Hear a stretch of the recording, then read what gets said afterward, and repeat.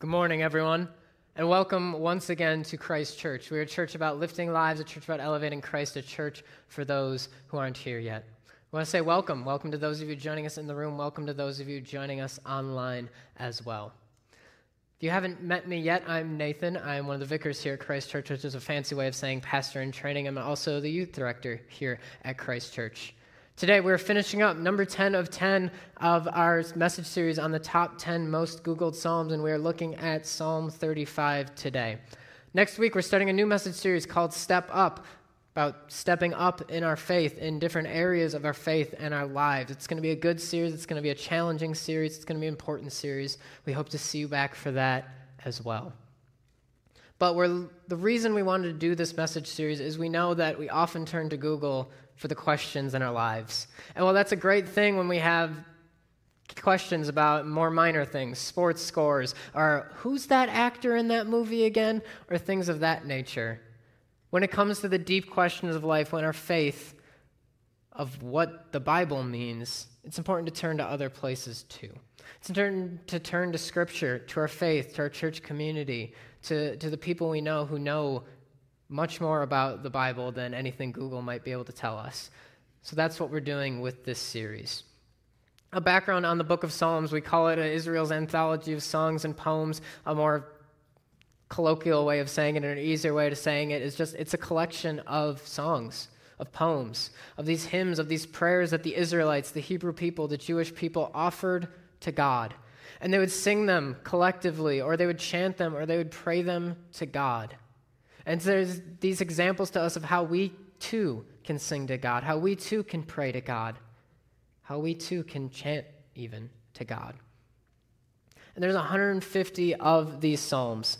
And what's interesting about the Psalms is they come in different genres, just like the whole Bible comes in different genres. The Bible is a collection of 66 books, and they come in different genres. We have the Gospels, maybe the most famous of the type of genres, this first-hand eyewitness account of Jesus' life, death, and resurrection. There's historical books like 1st and 2nd Samuel, which is about the life of King David. We have prophetic books like Revelation, like Isaiah or Ezekiel or Jeremiah. We even have poetic books like Psalms. But even within Psalms of genre of book, of poetic book, we have subgenres within the Psalms. We have hymns, there's laments, these cries for help to God, there's thanksgiving psalms, praise psalms. There's even psalms about really specific things like taking a pilgrimage to the temple. There's a lot of different kinds of psalms. But a theme you'll see throughout so many of the Psalms is that King David is key. At the beginning of almost half of the Psalms, there's a Hebrew phrase that comes. Right after the number of the psalm, it'll say Psalm 35, for example, and then it'll say a Psalm of David. In Hebrew, the word is La David. David being, of course, David, and the la before it meaning of, or relating to, or by, or to, or for, or about.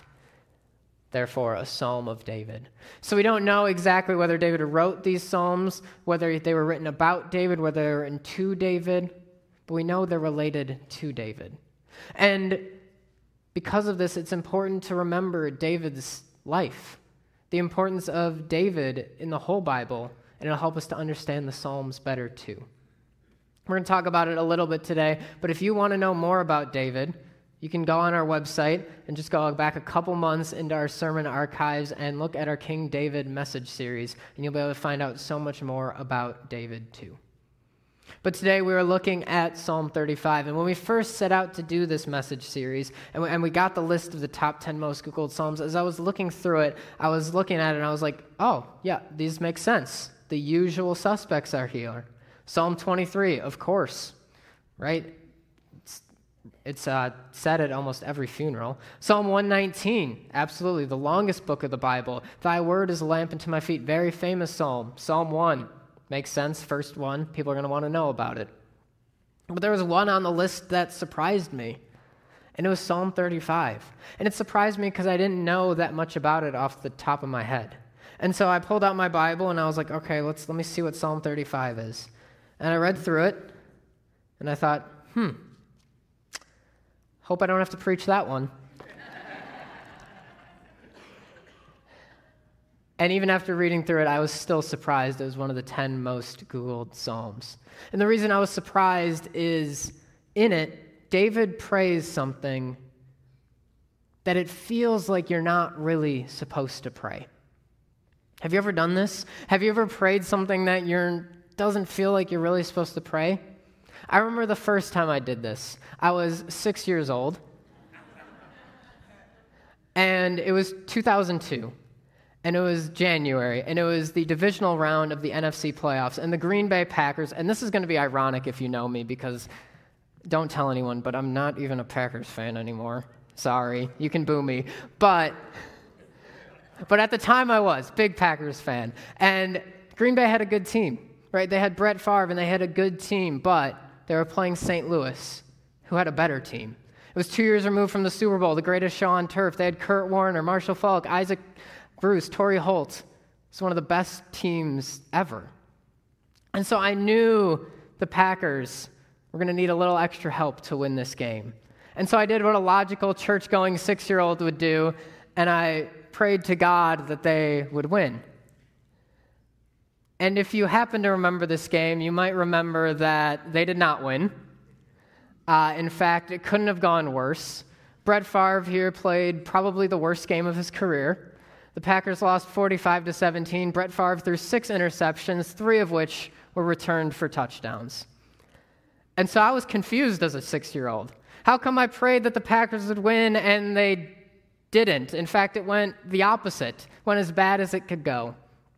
So I asked my parents about this, and they probably don't even remember this. But I asked them, I prayed for this. Mom, Dad, why did they lose when I prayed that they would win? And they said 2 things. They said, well, there was probably a lot of people in St. Louis praying the opposite prayer to you. And that made sense. And they said, I don't know how much God cares about the outcome of sporting events. Maybe you've prayed a silly prayer like this, or a prayer that it feels like maybe you're not really supposed to pray that kind of prayer. Maybe it's been small like this, or maybe it's been something bigger. Maybe you've prayed that you would get away with cheating on a test. Maybe that thing you did that you don't want anyone to know about, you prayed that no one would find out about it. Maybe there's someone you don't like, and you prayed that not great things would happen for them. Or maybe if you're like David in Psalm 35, you prayed that your enemies would die. Yes, that is what Psalm 35 is about. That's what we're talking about today. Psalm 35 is in a subcategory of Psalms known as the Lament Psalms. It's the largest category of Psalms. There's more lament Psalms than any other type of Psalm. And what a lament psalm is it's simply a cry for help to God. There's a certain formula that you'll see in so many of the lament psalms. You'll see these 4 elements show up in so many of the lament psalms. And this is going to be important throughout this message. So write these down, pull out your phone, take a picture of it. Make sure you keep these in mind. But number 1, what you'll see in every lament psalm is the psalmist listing what the problem is. God, here's what's going on in my life. And they're telling God honestly about the problem. People are trying to kill me. People are attacking us. People are holding us back. Whatever it may be, they're telling God what the problem is. Number 2, then, is the cry for help. This is the big part of the lament psalm. This is why it's called a lament psalm, is the lament part of it. Asking God for help. God, help me through this. God, help us through this, if it's a communal lament. Number 3, then, is hope. It's trusting in God. It's saying, God, I trust you. I've seen how you've come through in the past for me or for my ancestors, and so I know you'll come through this time too. And then number 4, when you do, not if you do, but when you do, then I will praise you. And so these are the 4 elements. Here's the problem, God, help me. I trust you. I will praise you. But what David does in Psalm 35 is he does something different than just a regular old run-of-the-mill lament psalm. He imprecates, which is why this is known as an imprecatory psalm. And there's only a few of them, but they really do stick out. Because what an imprecation is it's a curse. It's a curse that David, in this case, prays to God, saying, God, curse my enemies. We're now going to read through Psalm 35. It's a little bit longer, so I don't have all the verses on the screen for us. I'll have verse 1 up there, though. But if you want to pull out a Bible, you can do so. If you want to pull out a Bible app, you can do so. If you have your phones, you can go to our sermon notes, christchurchmequon.life/Sunday, and navigate to our sermon notes there, and there the whole psalm is listed as well. But whatever you do, I want you to listen for those 4 elements. Listen for David listing the problem. Listen for him asking God for help, and even imprecating his enemies, cursing his enemies. Listen for David trusting in God, and listen for him promising to praise him on the other side of it too. Psalm 35. O Lord, oppose those who oppose me.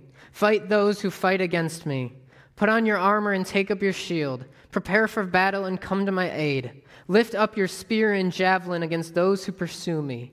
Let me hear you say, I will give you victory. Bring shame and disgrace on those trying to kill me. Turn them back and humiliate those who want to harm me.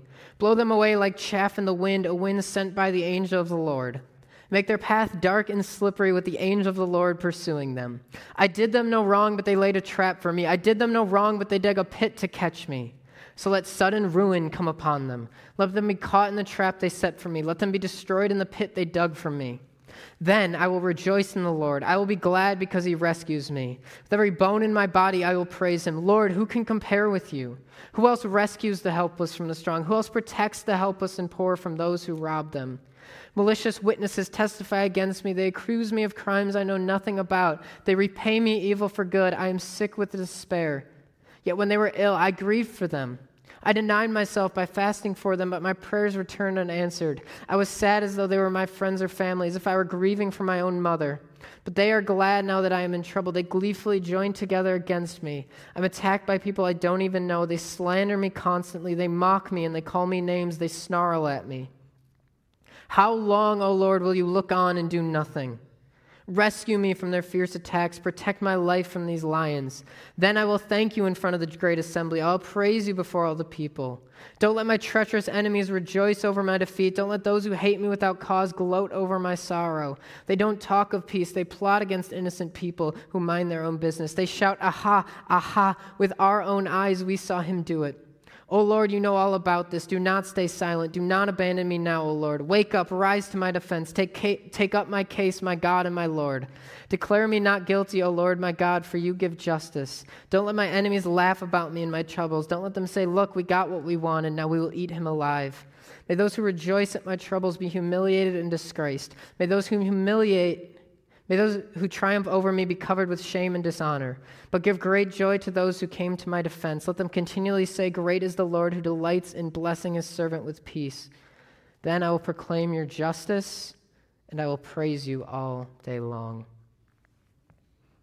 In this psalm, David doesn't just ask God to protect him. He asks God to fight back against his enemies. He says, O Lord, oppose those who oppose me, fight those who fight against me. Lift up your spear and your javelin against those who pursue me. These are offensive weapons. David is asking God to curse his enemies. And for me, it feels weird. It feels wrong to ask God to do that. It feels out of character of God, right? God's this loving God, this forgiving God, this gracious God, and how could I ask him to kill my enemies? How could I do that like David did? And it's hard for me in my perspective to think about this. After all, no one's ever tried to kill me. But for David, that was his life. Remember the life of David. He was this boy, and he was anointed the future king of Israel. And then he was faced with Goliath, and as a boy, and with a sling, he killed and slayed this giant through the help of God. And then he grew up and he became this warrior, and the people sang songs about him, and they praised him, saying, Saul, who's the current king, has killed his thousands, but David his tens of thousands. And Saul, who was the current king, was jealous of David. And he was scared of what this would mean for his legacy, and he was scared of what this would mean for his current kingship. So Saul wanted to kill David. But Saul wasn't just the current king of Israel to David. No, it was much deeper than that. Saul was the father of David's best friend, and Saul was the father of David's wife too. But Saul wanted to kill David. And so David spent time on the run and spent time hiding in caves. And so in this context, it might be a little bit easier to pray this prayer. When someone's actively trying to kill you, maybe it's easier to pray this prayer. In America, it's hard for me to imagine needing to pray this prayer. If I were in Afghanistan right now, it might be a little bit easier. If people were actively trying to kill me, it might be a little bit easier. But what's weird is what happens in the life of David. You see, because one of these times that he's hiding in a cave and Saul is pursuing him, David is deep in the cave with his men. And Saul happens to come into this cave, not with his men, just by himself, because the Bible literally says this, Saul had to go relieve himself. And while this is happening, David's men see the opportunity and then tell him, this is the day the Lord spoke of when he said to you, I will give your enemy into your hands for you to deal with as you wish. Then David crept up unnoticed, and what do you think he did? His enemy's there. He prayed that God would curse his enemies, that God would kill his enemies, and God is giving David this opportunity on a silver platter. Here you go. Here's your chance. So David creeps up unnoticed and cuts off a corner of Saul's robe. What? What do we do with this psalm? The psalm where David prays that God would kill his enemies, and when given the chance, he doesn't do it. And what do we do with this psalm? Because it is an example of how we ought to pray. That's what the psalms are. And we're given this example of how we ought to pray, and here we are to pray against our enemies. But then in the same Bible, Jesus tells us, love your enemies and pray for those who persecute you. So David's giving us the example of how to pray against our enemies, but Jesus is telling to pray for our enemies. And the question then is, what do we do with this psalm? What should a Christian, what should a believer do with this psalm?